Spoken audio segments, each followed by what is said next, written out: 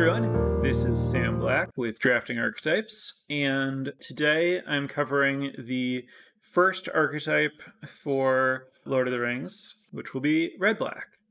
So, as always, you can follow along with my notes that I've prepared for this episode at patreon.com/draftingarchetypes if you are a patron of sufficient standing there.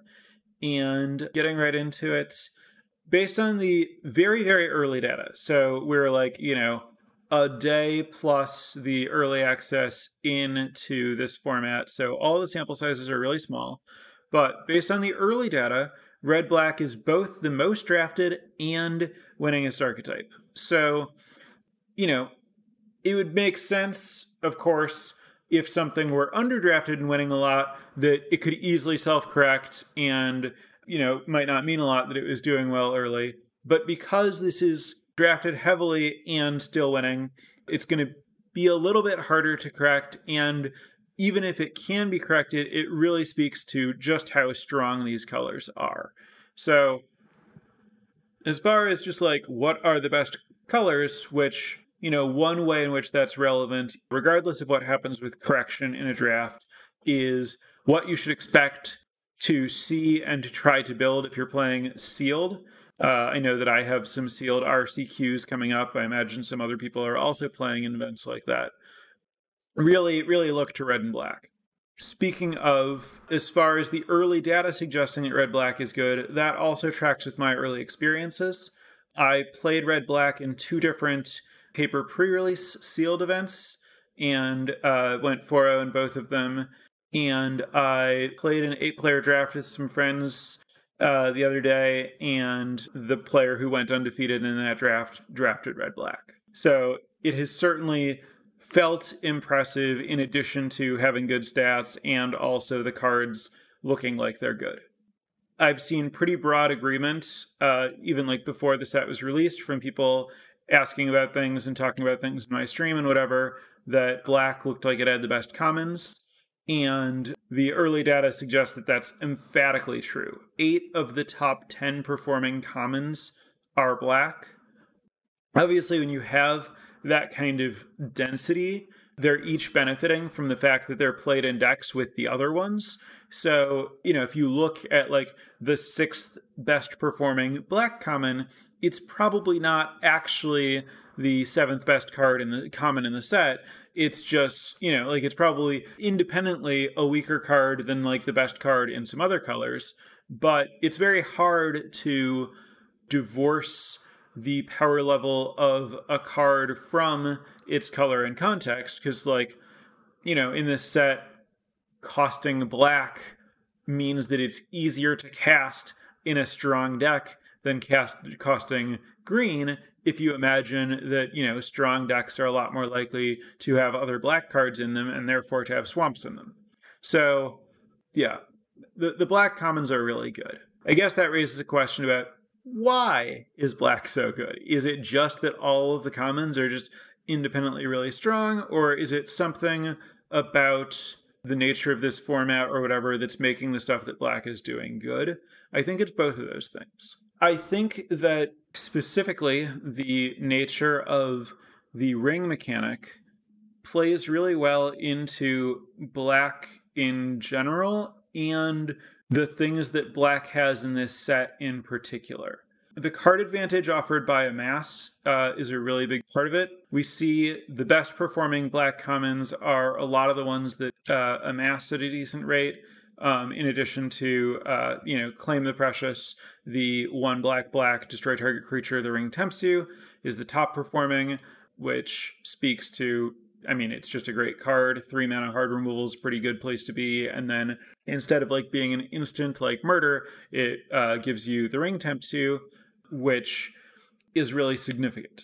So the reason that it's so significant is really the second chapter. The fact that when the ring tempts you a second time, you get to loot when you attack.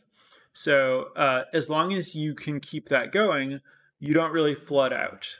And black is particularly good at managing all aspects of that. So having a bunch of removal means that you get to kill your opponent's ring bearer, having little creatures that are good to be a ring bearer, especially Dunlin Crebain, the 1/1 flyer that amasses 2. The 1/1 flying part of that is a fantastic ring bearer because it already has evasion and it only has 1 power, so it can only be blocked by very, very, very few things. Like other flyers can't block it, other 1 power things can't block it. You need to have 1 power and reach, like the rare Legolas, or you need to have 1 power and flying, like a spirit token or another one of them. But like something like Kingfisher, the 2/1 blue flying common, can't block it. And so there are a lot of like cards that are pretty good blockers for ring bearers, but most of them don't block that creature in particular. And so if you have the looting from the ring bearer and your opponent doesn't, you're in really good shape because you have a looter and they don't, and that's just how limited works. If you both have a looter, then neither one of you is flooding out. And then you're both like pretty likely to be able to spend all of your mana pretty efficiently. And so the fact that Black's card advantage is in the form of extra board presence, insofar as amass represents more board presence compared to like a cantrip or something, which represents more cards in your hand. The way that that's tempo positive matters more when everyone's good at spending all of their mana. But then also like the no wrong threats, only wrong answers thing means that like sometimes you can draw like a removal spell or something that doesn't line up well, but with the ring that's a lot less possible. And I think just in general, like a bunch of looting kind of leads into a small game, especially like a low resource game, because people tend to discard extra lands. And I think that Black and Red-Black in particular just play that game really, really well. You get to like dig for your stuff to disrupt their engines while you're just kind of accumulating value generically.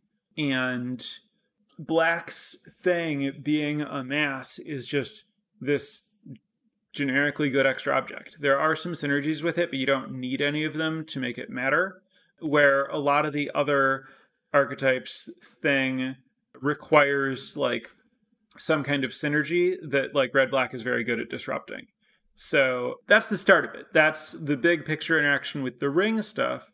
But also, I think that Red-Black is just very versatile in a way where, I talk a lot about this deck could be drafted as an aggro deck or a control deck. Here are how to focus on those things. With Red-Black, I feel like it's really easy to have a deck that functions as an aggro deck and a control deck. And you don't need to pick a thing, and you don't really need to draft around your certain synergies. You can just play strong cards, and Red-Black is kind of advantaged at every stage. You have good, cheap, aggressive cards that let you put your opponent on the back foot, which is really important because of how the ring encourages a proactive game and rewards small creatures and punishes being behind on life and pressures the game to end. So Red-Black's ability to like be on the front foot and get out early is great. But also because you're better at competing over the ring and you have like this built-in card advantage, and critically, you don't ever flood out, you also play a good long game. And then that kind of covers you through definitely being good in the early and mid game. But on top of all of that, Red-Black has some solid engines that it can assemble that can kind of carry it into a dominant endgame. For example, if you have Cirith Ungol Patrol, the 5-mana 4/5 that can tap and sacrifice a creature to make a food and draw a card, if you combine that with either Haunt of the Dread Marshes, the 1/1 that scries when it enters and you can spend 3 mana to return it, or March of the Black Gate, the enchantment that when you attack with an army, you amass 1. With that one, you can attack, and then in response to the trigger, you can use the patrol to sacrifice the attacking army, and then resolve the trigger to amass 1 when you now don't have an army and make a new army. Both of those give you kind of like a slow card draw engine that's also giving you this food, so it's a life gain engine, and that's letting you really grind people out going long. That combo involves just having 2 cards in your deck that are both like not anywhere near the best black cards. In fact, they're both cards that have been going later than 8th pick, but you don't need to totally draft around it or anything. You can just include those 2 and then happen to be able to slide into that if the game goes that way. Alternatively, they're just normal creatures in your deck, and you can most of the time play just like a normal aggro game. And if you're worried about that getting disrupted, you have Sam's Rescue to raise dead to get back your patrol if the game is going that way. And like the rescue also, just in general, the combination of rescue with a land cycling creature gives you the ability to get your tempted stuff going early. It lets you use your raise dead at the beginning of the game, and it can function either as an extra land or an extra creature, depending on which you need.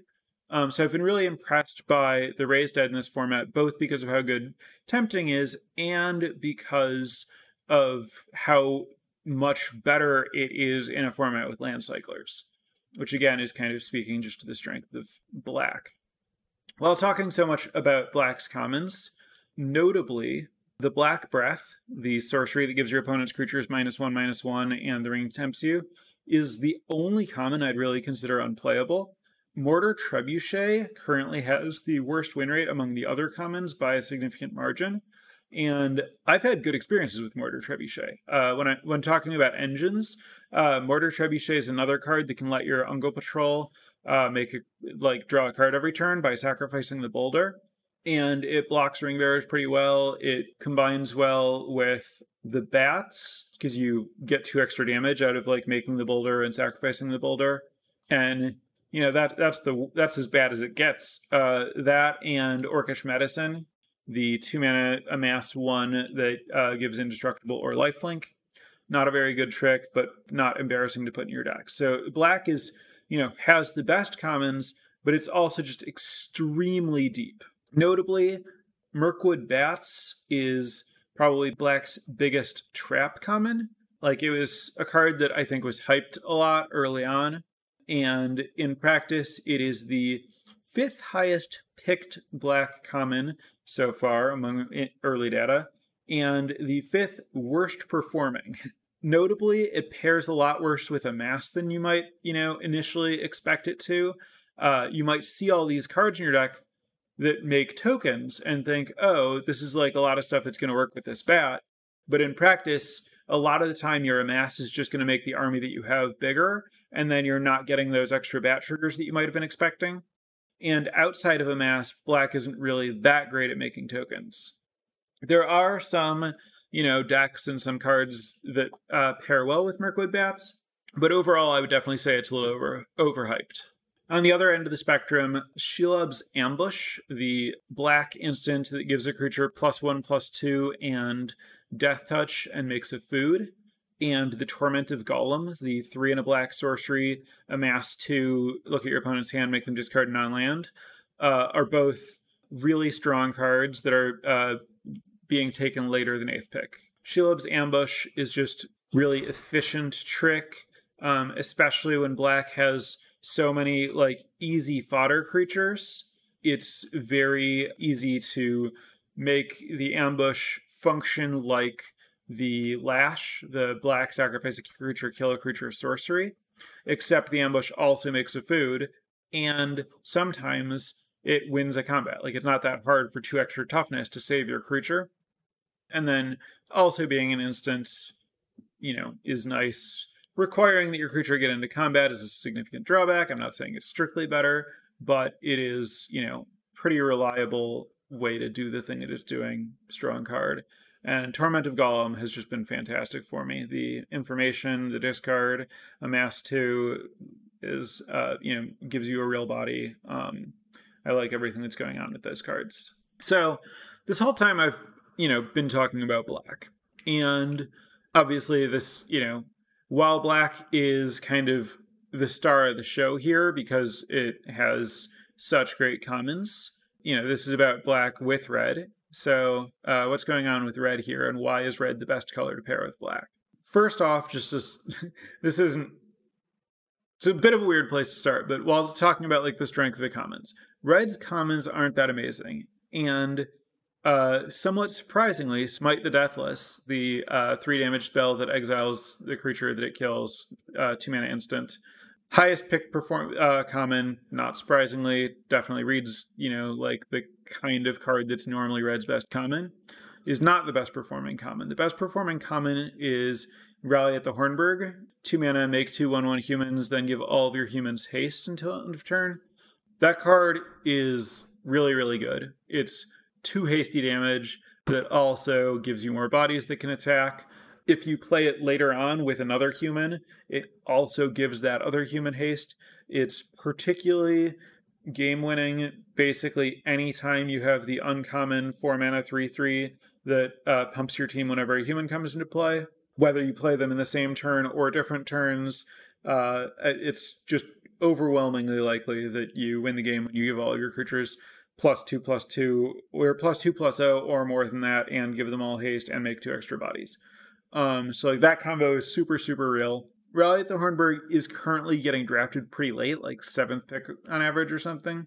So I could see those balancing out a little. Rally might not continue to be the best common, but it wouldn't surprise me if it does. I think Rally and Smite are pretty close. More surprising is that the 5 mana 5/4 that amasses 2 whenever a 4 or greater power creature you control dies, and Quarrel's End are also currently ahead of Smite the Deathless. Notably, the War Beast is with an extremely small sample size, and I would not take that particularly seriously. But Quarrel's End, the 3 mana Tormenting Voice type card that makes a human, so 3 mana, discard a card, draw 2, make it 1/1 human token, is currently performing better than Smite the Deathless. Somewhat smaller sample size, again, also taken much later. Very much expect that Smite the Deathless is the better card, but worth noting that Quarrel's End is good. I've been very happy with it when I've played it. The body's nice, the card selection's nice. So while black has the best commons, the cards that I've listed as being close to Smite the Deathless, like, they're notable because it's surprising that they're like that high up, regardless of whether Smite's better. Like, these are really, even if what's going on is Smite is not as good as you might expect, like, are these really the next best red cards? These seem really unimpressive compared to the black cards. What's going on with red is, while black has the best commons, red has the best uncommons. So your deck is going to be mostly black commons, but the red uncommons are a huge draw. Black has the best performing uncommon in Voracious Fell Beast, the 5 mana 4/4 flyer that makes your opponent attack a creature and then makes food. But the next 4 monocolored uncommons in early win rates are all red, even though the other good black uncommons, and there are some really good other black uncommons, like the Nazgul, even though those get support from the black commons, Grishnath, Brash Instigator, the 1/1 that makes a 2/2 and then steals something for a turn, Foray of Orcs, the amass 2 and then do damage to a creature equal to the power of your army, Fearfire Foes, the X spell that does 1 damage to all of your opponent's other creatures, and Eomer of Rittermark, Mark, the 5/4 haste for 5 that gives you an extra body and then, continues to make more bodies or whatever. I guess somewhere in there is Theoden, the red-white guy that gives double strike. Yeah, so red's uncommons are really, really, really, really good and pair really well with what black is doing, because these are just, kind of generically strong or have amass synergies. Like Grishnak and Foray of Orcs are both a lot better if you're amassing in general, which black is best at doing. And Grishnak, the threatened guy, has been very, very good. Like, it's 3 mana for a 1/1 and a 2/2. So just no matter what is going on, that's good by itself. In the early game, it often like takes your opponent's one blocker to clear the way for something else. You hit them with the creature that you played before and their blocker, and then they've taken a bunch of damage and you're pretty wide. But where it's been really, really game winning is when it's played later in the game where you've amassed with something else. You get to steal your opponent's best non-legendary creature, and then in red-black, sometimes you also get to sacrifice that creature. You don't even need to be red-black. You can do it in red with Improvised Club, but you could also do it in black with Nasty End or the Patrol or Grima, the uncommon. Yeah, Grima Wormtongue is the name I was reaching for there. So a lot of ways to do the steel sack with that thing, and when you make two creatures in addition to the threat of your steel sack, it's really, really, really, really hard to recover from that. Yeah, and then, I mean, stuff like Quarrel's End contributes to just kind of the flexibility of red-black in terms of, not flooding out and being able to kind of play at all stages of the game. And you get a bunch of just like very small synergies with kind of robust, powerful cards that play well at all stages. So, I really like to find ways to say, like, here are the synergies to be looking for. Here is like the strategy that you want to employ with this deck. Here's the niche you're trying to operate in. But with red-black, I really feel like the strength of the deck is that it just plays good cards and generically good Magic, and you don't really need to do anything like special or tricky or fancy with it. And that's a clear strength here. So, given this effusive praise for red-black, does that mean that I would advocate forcing red-black? No. I don't intend to force red-black. I don't really think you should force red-black. But it's the kind of situation where what it means to force is a little bit weird, right? Because if all of the best uncommons are red and all of the best commons are black, it stands to reason that in most packs, the best cards you're going to see are naturally going to be red and black. And taking the best cards is going to lead you to taking red and black cards and then playing red-black. And I don't necessarily think you should actively fight against that. So my plan is to take the cards that are good, as, I understand them to be good, and to expect that means that I'm playing red and black cards fairly often, but I'm not going to pass better cards in another color or take weak red and black cards to fight to be in red-black more than the packs naturally push me there, but I do expect to naturally be pushed there by the packs quite a bit. So that's going to be my approach. I certainly can't, assure you that forcing red-black is bad. I can be pretty sure that avoiding red-black is bad because the cards are just so good. You're, giving up a lot every time it would be right for you to play it. So that's about what I got. That's what's going on with red-black.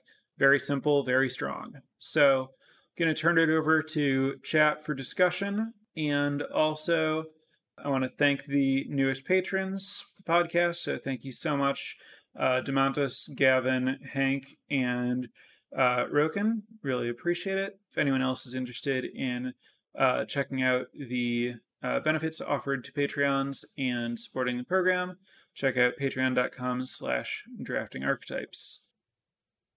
Thoughts on playing against red-black? Oh no, I hope I don't have to do that. So, I mean, like I said, they kind of excel at a lot of stages in the game. They're good at pressing early damage, and then they have like some reach to finish off from there, as well as like, just good card advantage engines and stuff like that. I think that you do need to do what you can to preserve your life total and try to like keep pace with them. And then, do whatever it is your deck does better than them. That might just be take advantage of some really strong uncommon or rare that you have. It might be, attack them with flyers. It might be like grinding them out with like big green creatures and, recursive elements or something in green black. Maybe you're just trying to like get them dead with like burn stuff or mill stuff in like blue red or blue black. So part of the thing about just being like, oh, this is just a good mid-range deck is I don't think, because it's not really based on any particular synergies, it's hard to like be like, oh, well, you just need to answer this and it all falls apart. That's not really what's going on. So yeah, I don't know. It just plays such fundamental magic. There's, the normal like, oh, well, if you think that your opponent has like a removal spell, maybe you play your next best creature before your best creature or whatever. But I don't know that there's a lot of a trick to it. Curious what you think about the tension between sacking armies and growing them and a color pair that rewards attacking with them. Yeah, I think a lot of that is matchup dependent, like I was just talking about, where you need to think about like what your opponent's answer to a big army is going to be and, what value you're getting out of like trading off the army repeatedly versus like trying to grow it. A lot of that's going to be like very, very contextual. Again, I largely think it's a strength of red black that you often have like the option about like what you're trying to do with it, right? But as far as like generally how you should err there, it's tricky outside of, if think about whether your opponent's colors let them deal with a big army, and if there are very few ways for them to do it, then work harder to make a big army. When you mentioned Trebuchet as an engine, do you have a needed number of supporting/payoff cards to play Trebuchet, or is the 1/4 enough in this format? So I'm going to assume from the fact that Trebuchet has a really, really bad win rate that the 1/4 is definitely not enough in this format. It is a format that should be kind of nice for 1/4s because blocking ring bearers is pretty good, except that once their ring gets to level 3, blocking their ring bearer with a 1/4 is atrocious. As far as the other question about like, do you need some number of support and payoff cards? Yes, you definitely do. You need to be pretty good at amassing and maybe also most important to just be good at amassing so that you can make the 2/1 flyer. Once you've done that, you could get extra value out of it, or your Trebuchet is just like a decent damage source at that point. I wouldn't think about playing Trebuchet unless I was very good at amassing. How good is very good? I don't know that. I just need to know that like when I look at my deck and I imagine the way my games are going to play out, most of the time there's going to be an army in play and it's going to be able to attack. Because if you aren't able to attack with the army, the Trebuchet is quite bad. So note that blocking ring bearers is only really important if they have the ring maxed. There's some truth to that in terms of like the small ring bearers aren't pressuring you that much if the ring's not doing 3 extra damage to you. But I think that there are a lot of games where the ring stops at 2 and like stopping them from being able to get a free attack that lets them loot is still a big deal. So I do think that like thinking about how you're going to stop your opponent's level 2 ring bearers from attacking is an important consideration in the format. But doing it with, creatures, like doing it with a 1/4 that may or may not be able to stop them from attacking. Like, you don't care about the damage, right? You care about making it so that they can't attack to get the loot, which the 1/4 might not be good at doing, even if it is stopping the damage. So there, I think, like, the range where it's really providing a lot of utility as a blocker is a little too narrow.